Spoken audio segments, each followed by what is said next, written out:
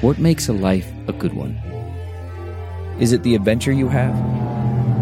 Or the friends you find along the way? Maybe it's pursuing your passion while striving to protect, defend, and save what you believe in every single day. So what makes a life a good one? In the Coast Guard, we think it's all of the above and more. But you'll have to find out for yourself. Visit gocoastguard.com to learn more. It's Ask Dr. Phil.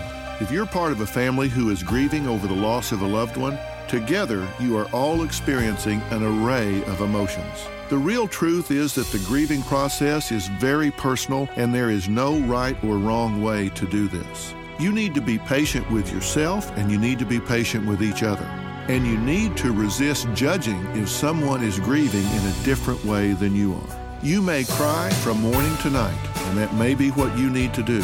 Another family member may not shed a tear because they internalize this and react differently. Be patient and meet each other where you are. For more on grieving after loss, log on to drphil.com. I'm Dr. Phil. A story of betrayal you would struggle to believe if it wasn't true. Listen to Blood is Thicker, The Hargan Family Killings, wherever you get your podcasts.